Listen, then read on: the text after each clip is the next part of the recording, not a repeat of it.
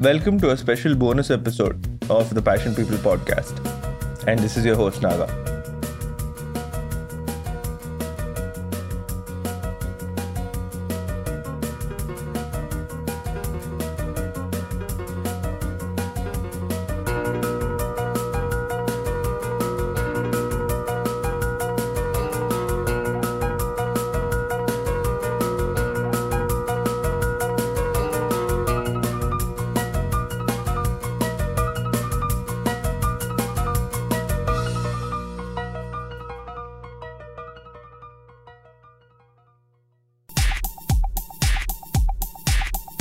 I'd like to reflect on the last couple of years of the Passion People podcast and how the kind of people that have been interviewed and the response that we're getting has changed over the past. India has been the go-to place for creation of podcasts, outstripping every other country in the world for the number of new shows that are coming out. There are new and innovative companies trying to solve various problems around podcasting in a new and rejuvenated manner. In this backdrop, we felt that it was relevant to take a step back and realign some of these strategies to the way that the podcast is going to evolve moving forward. And what that means is not being in the thick of things and taking a holistic perspective. What this means is that we would be taking a mid-season break for a couple of weeks, and we would be returning mid-June or late June with brand new episodes. You would have heard our first remote interview with the host of the hit show Indian Noir, Nikesh Murali, which was the last episode of the second season prior to the break. We hope to get more well-established and reputed guests on the show moving forward, have more remote interviews, and of course, continue with the great work that's being done with O2 Pod Collective on spreading awareness of podcasts, organizing listener and podcaster meetups, and continue to engage with the community of podcasters, both in India as well as globally.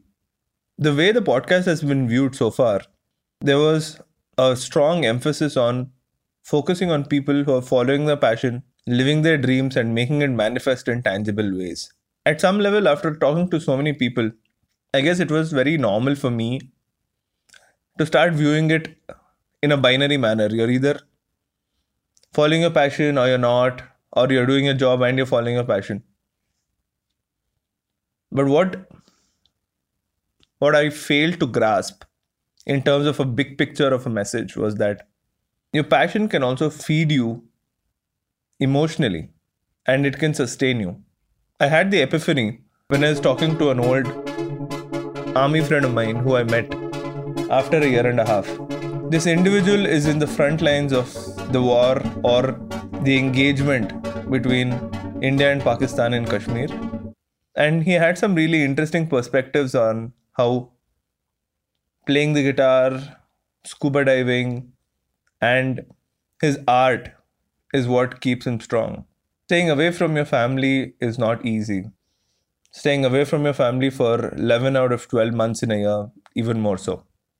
In an army setup, your mind is continuously pushed to its limits. And as a ranking captain, it was his responsibility to ensure that the troops were well motivated and they had the energy levels that he wanted them to have. But how can you motivate someone if you yourself are not motivated? How can you energize someone if you yourself are sapped of energy?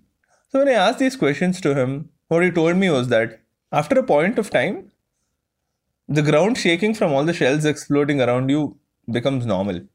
The buzzing sound of a bullet that nearly missed you is something of a thrill. Engaging with the Jawans and helping them understand why they're doing what they're doing becomes a large part of your job. But for whenever it becomes too much, or whenever it becomes unbearable to handle, what he used to turn to was his guitar, which was typically placed in his bunker, and playing the guitar, listening to a song, playing a song, trying to experiment with a melody or with a new chord sequence is something that gives him solace in the chaos. Back in his quarters, he also has a notebook that he uses to sketch.